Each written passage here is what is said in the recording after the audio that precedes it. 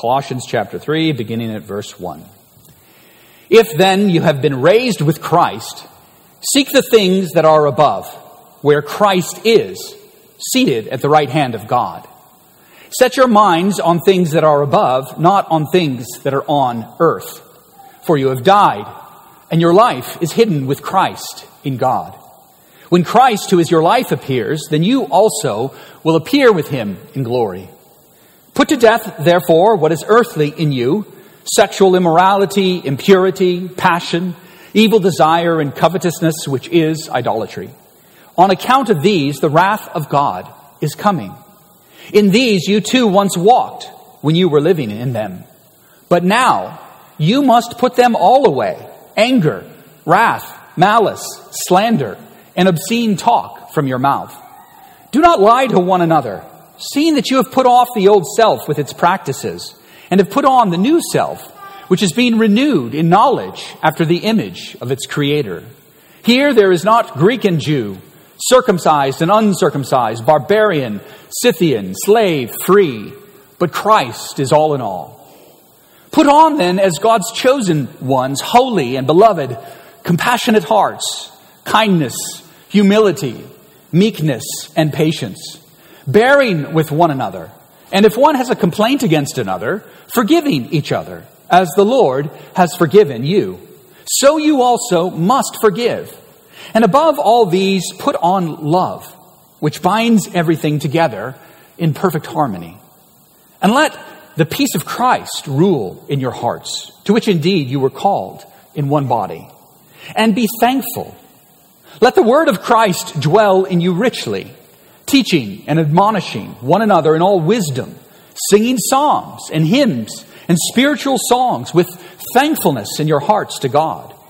And whatever you do in word or deed, do everything in the name of the Lord Jesus, giving thanks to God the Father through him.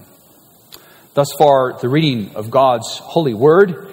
And we'll read now our catechism responsively. It is on the Ascension of Christ, as the Catechism is going through the Apostles' Creed, teaching the doctrine of the gospel. And there are 4 questions today, beginning with number 46. What do you mean by saying he ascended to heaven? That Christ, while his disciples watched, was taken up from the earth into heaven and remains there on our behalf until he comes again to judge the living and the dead. But isn't Christ with us until the end of the world, as he promised us? Christ is true man and true God. In his human nature, Christ is not now on earth, but in his divinity, majesty, grace, and spirit, he is never absent from us. If his humanity is not present wherever his divinity is, then aren't the two natures of Christ separated from each other? Certainly not. Since divinity is not limited and is present everywhere, it is evident that Christ's divinity is surely beyond the bounds of the humanity that is take on. But at the same time, his divinity is in and remains personally united to his humanity. How does Christ's ascension to heaven benefit us? First, he is our advocate in heaven, in the presence of his Father. Second, we have our own flesh in heaven as a sure pledge that Christ, our head, will also take us, his members, up to himself. Third, he sends his Spirit to us on earth as a corresponding pledge. By the Spirit's power, we seek not earthly things, but the things above, where Christ is, sitting at God's right hand.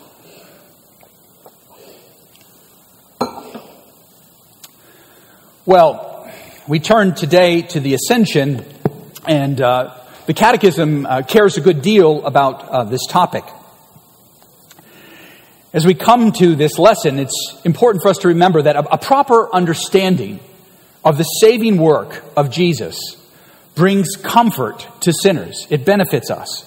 A proper understanding of the saving work of Jesus brings comfort to sinners. Michael Horton talks about the idea that there's this great drama of redemption. And knowing and understanding how the drama unfolds and what it means leads to and produces doctrine, truths we state and claim. And that doctrine forms and shapes the way in which we walk, how we follow Jesus, our discipleship, and bears the ultimate fruit of glorifying God, doxology. Drama, doctrine, discipleship, doxology. So understanding Jesus' career, including his ascension, is just another way of talking about doctrine.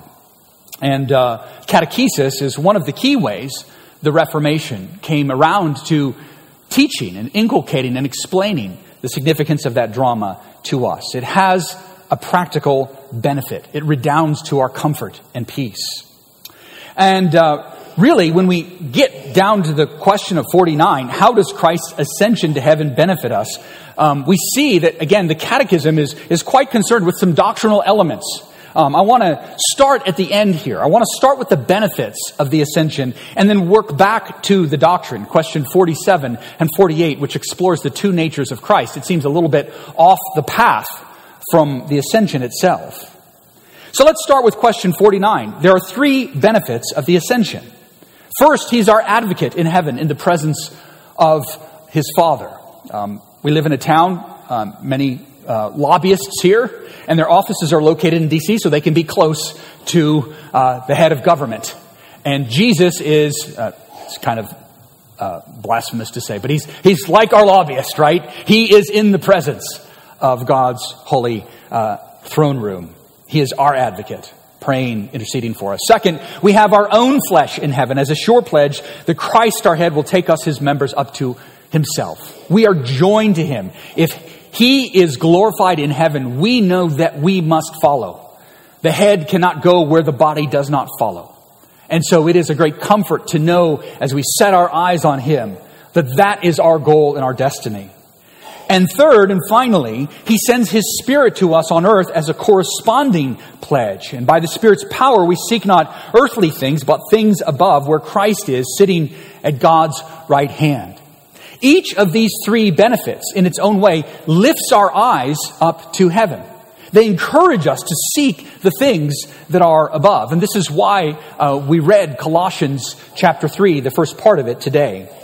Twice here in Colossians, Paul instructs us to seek the things that are above. Set your mind on things that are above, not on things that are on the earth. And this is a deceptively simple instruction, and yet it's devilishly difficult for us poor sinners to execute. I always think of C.S. Lewis's images of the children in the city who don't know what it's like to be on the seashore building sandcastles. They dabble in the mud of the city and get caught up in the muckiness of their day-to-day lives. Christ is above, Paul is telling us. Our Savior. Look to Christ. He is the same yesterday, today, and forever. In him is God's love, his love for you, his love for the whole creation, his love for the church. What does it mean to seek the things that are above? Paul says that we set our minds on things above, not on earthly things. And he correlates that to this idea that you have died and your life is hidden with Christ in God. He repeats it.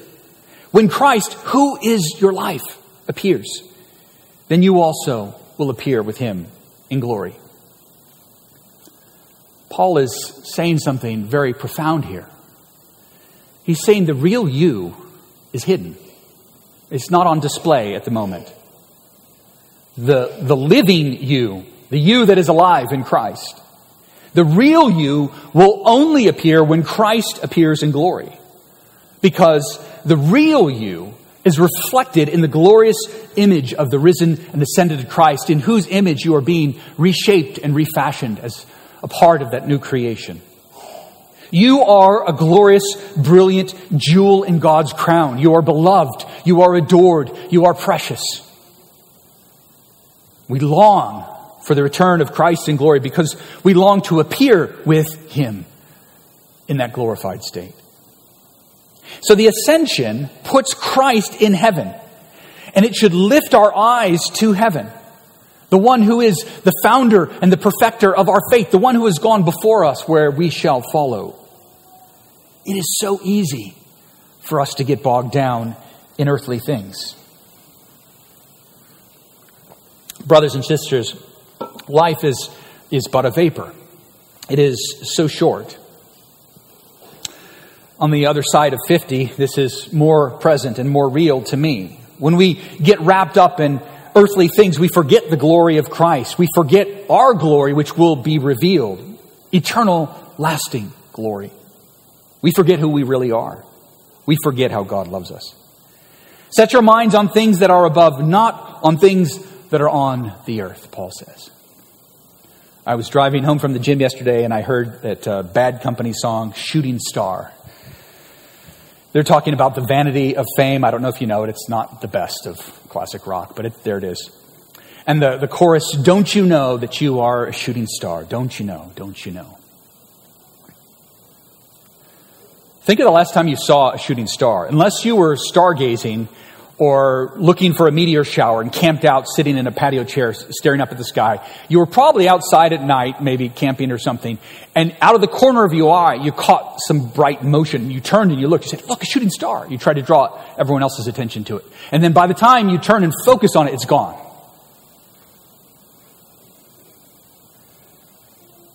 That's the truth about all that is earthly in us. It will be gone before we know it. But our life, eternal life, burns on brilliantly forever in Christ's glory. And what I think is really interesting, and that I never really noticed about this Colossians passage till the Catechism directed me toward it this week, is how Paul pivots seamlessly from the dramatic and the doctrinal point. Right? Your life is hidden with God and with Christ in God. Christ is a heaven. Set your minds on heaven. He is ascended, the ascended Christ. He turns seamlessly from that doctrinal point to discipleship, to moral instruction. Put to death, therefore. He's building on the same idea. He's building on the ascension of Jesus Christ. Put to death what is earthly in you. He starts from the truth, from the declarative truth, that your real you is in heaven in glory, now, in Christ. And then he turns to the hard work of sanctification. Put to death what is earthly, sexual immorality, impurity, passion, evil desire, covetousness, which is idolatry. On account of these, the wrath of God is coming. In these you too... Now, see, we're free of the wrath of God, right? We're in Christ, we're in heaven. And yet that warning still plays. It's still important to know. But he's not threatening us with a warning. He's not saying live well so you can avoid God's wrath. He's just explaining that when God comes in glory, we'll rejoice to be in Christ. In these you too once walked when you were living in them, but now you must put them all away. Anger, wrath, malice, slander, obscene talk. Do not lie to one another, seeing that you've put off the old self with its practices and have put on the new self, which is being renewed in knowledge after the image of its creator. You see, he's lifting our eyes up to heaven, from the earthly mess up to heaven and glory, the glory of God. And this unites a diverse church. Here there is not Greek and Jew, circumcised, uncircumcised, Scythian, slave, free, but Christ is all in all. You see, we're renewed by this knowledge. The knowledge of what? The truth of Christ, the doctrine of Christ. We're renewed and our differences dissolve because we are all united in Christ by faith. Sin is so foolish when you think of it in the light of glory. When you set your mind on Christ, on the things that are above, sin is a horrible waste of our short time we have on earth. We are clinging to what is already dead. When a new life is already being born within us, we have in Christ the power, the freedom, the privilege to begin living the glorious life of the new creation now. And that's where Paul turns, right? It's double-sided. Sanctification, as our catechism talks about it, is the putting to death of the old man and the coming to life of the new. Put on, then, as God's chosen ones, holy and beloved, compassionate hearts, kindness, humility, meekness, and patience, bearing with one another. And if one has a complaint against another, forgiving each other, as the Lord has forgiven you, so you also must forgive. And above all these, put on love, which binds everything together in perfect harmony. Notice that the other orientation, the relational orientation of the virtues of the new creation, of the new self that we put on. This other orientation, kindness, meekness, patience, bearing with one another, it assumes discord. It assumes complaints and conflict among sinners, which is what the earthly is. That's what he's just described as the earthly. Malice, anger. But love, and the love of Christ in perfect harmony, calls to us, and gives us peace. Let the peace of Christ rule in your hearts, to which indeed you were called in one body, and be thankful. Let the word of Christ dwell in you richly. And here we see the doxology as he turns to the worship of God's people. And be thankful. Let the word of Christ dwell in you richly, teaching and admonishing one another in all wisdom, singing psalms and hymns and spiritual songs with thankfulness in your hearts to God. And whatever you do in word or deed, do everything in the name of the Lord Jesus, giving thanks to God the Father through him. This is the fundamental point of the Ascension. You might say, Pastor, why are you rambling on about setting your minds on things that are above? I thought we were talking about the Ascension. This is the fundamental point of the Ascension. That as we put our faith in Christ, we follow him and we look to him. We dwell on him, on that image. He will advocate in heaven on our behalf, and the Spirit will advocate on earth in our hearts. And notice how the Catechism says, the thing that the Spirit does is he helps us think heavenly thoughts. We can't even lift ourselves out of the muck. We need the Spirit of Christ dwelling in our hearts, turning our hearts to heaven. He fills our hearts with the peace of Christ, the love of Christ, which binds everything together in perfect harmony. So the Spirit bridges the gap between heaven and earth. The Spirit bridges the gap between the future, the real us, the real me, the real you, and the you are today, with all your sin and sorrow and confusion. We should think on and pray to and reflect not on God in the abstract, but on the ascended Christ. Think of the Lord's Prayer. Thy kingdom come, thy will be done on earth as it is in heaven. Our Father, who art in heaven. It's a very heavenly prayer. Jesus is teaching his people to lift their eyes and set their minds on heaven. And so I think that's one of the great benefits here that our catechism wants us to dwell on and reflect upon. And that's why it closes with Colossians 3. But questions 47 and 48 get a little bit into the doctrinal weeds, and I would be remiss if I didn't say something about why they occupy, relatively large amount of energy in our catechism. The city of Heidelberg, the Palatinate, the region in which it was in, was an important, politically important place for the governance of the Holy Roman Empire. The prince over the Palatinate was an elector, one of the people who elected the emperor. And it was ground zero for the raging controversies and debates of the 16th century. And one of the most central theological debates had a very practical aspect in the Lord's Supper. And that practical aspect was, how is Christ present in the supper? What is the supper doing? How does it feed us, nourish us? How does it strengthen our faith?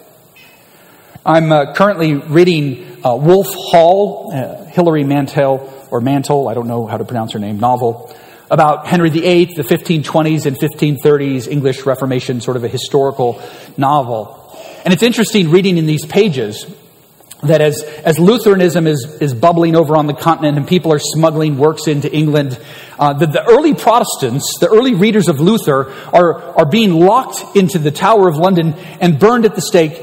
And the real way they're summarized by those still holding to Catholicism, the medieval view, is, well, those people don't believe that Jesus is really in the supper. They don't believe that Jesus is really there. They don't believe in miracles. And it was a scandalous idea. It could cost you your life. And Elector Frederick III, who commissioned our catechism, became the elector of Heidelberg in 1559. The catechism is published in 1563, so 4 short years later. And there were, at that time, tolerated a lot of Catholics and Lutherans and Reforms, and they were debating the Lord's Supper. And this debate erupted and exploded when he was crowned or enthroned as the new elector. because there's a new guy and everyone was trying to lobby and influence him. Is the Palatinate going to become Protestant? Is it going to become Lutheran? Is it going to become Reformed? Or is it going to remain Catholic? And so there were massive debates and conflict in the church. And after a year or two, Frederick sided with the Reformed view, which is reflected in our Catechism. Christ's body is in heaven. Christ's body is not in the bread of the supper. And one of the central arguments of the Reformed was that the body of Christ remained even in the incarnation, a natural human body. He didn't become ubiquitous. His body wasn't spread throughout the universe. It was local. It resided somewhere. And so when Jesus told his disciples at the Last Supper in his farewell discourse, I must go away, but I will send my Spirit to comfort you, he really means that he is bodily going away from us here on earth. That's why question 47 says, in his human nature, Christ is not now on earth. Lutherans often cited this promise of Jesus. He said, I will be with you always, and he's with us in the supper. And the Reformed said, yes, he's with us according to his deity, according to his divinity, but his humanity is in heaven. Well, this started a whole other debate, and in prior catechism lessons in years past, we have an archive on our website. If you want to go deeper here, there's an early church debate about how the two natures of Christ relate to one another. And so Lutherans and Reforms started throwing these labels at each other about this ancient debate. This might seem like a more or less interesting historical detour about medieval doctrine, patristic church doctrine. But what does it matter to us today? And I think to bring this back to the bottom line, as we come to the supper each and every week here at Christ Reformed Church, it matters quite a bit when we think of how Christ is nourishing us and feeding us with his body and blood. The medieval church, and to a lesser extent, the Lutheran position, emphasized that it was Christ's humanity here on earth that made a difference. It called us to look to these earthly things, to the elements, as a source of nourishment and strengthening for our faith. It said Christ has to be on earth to feed and nourish his people. And in this way, one concern of the Reformed Church to which we belong was that it was drawing our eyes down to the table and not to heaven, where Christ is, seated at the right hand of the Father. So we emphasize, and the Reformed tradition emphasizes, that by his Spirit, Christ can feed us with his body from heaven. The Spirit bridges this gap. The Spirit sets our minds on heaven, lifts our hearts to heaven, which is a part of the ancient rubric of the supper. It's not the physical body of Christ in the bread, but it is the Spirit of Christ in his promise that works on us in the supper, that lifts us up to heaven, that puts the old man to death, that transforms us into glorious new creatures day after day until we reach our goal in glory, which is perfect holiness. Now, John Calvin, who emphasized this teaching, became known as the theologian of the Holy Spirit. You know, we think of Pentecostals as the people that really care about the Holy Spirit today, right? Charismatics. But for the Reformed tradition, it was Calvin's understanding of the supper that garnered him this reputation of seeing the Spirit as the locus of God's work in the church today, drawing us up to heaven with Christ. And we still confess, and our catechism teaches, that the Spirit of holiness makes us holy by lifting our eyes, lifting our minds up to Christ. And that's our prayer this day, that his Spirit may so work in us to that end through his word and his sacrament and the fellowship of the saints here worshiping him above. Let's pray. Merciful God and Heavenly Father, we thank you that you sent your Son to earth to take on human flesh in which he might personally humble himself, even to the point of death and death on a cross. Not so that he could remain in a state of humiliation, but that so he might be exalted to glory, and so that he might exalt his people and lift us out of the grave up to heaven. Heavenly Father, send your Spirit now that we might put what is earthly in us to death, that we might embrace the new creation that we are becoming. In Jesus' name, we pray for all these things. Amen.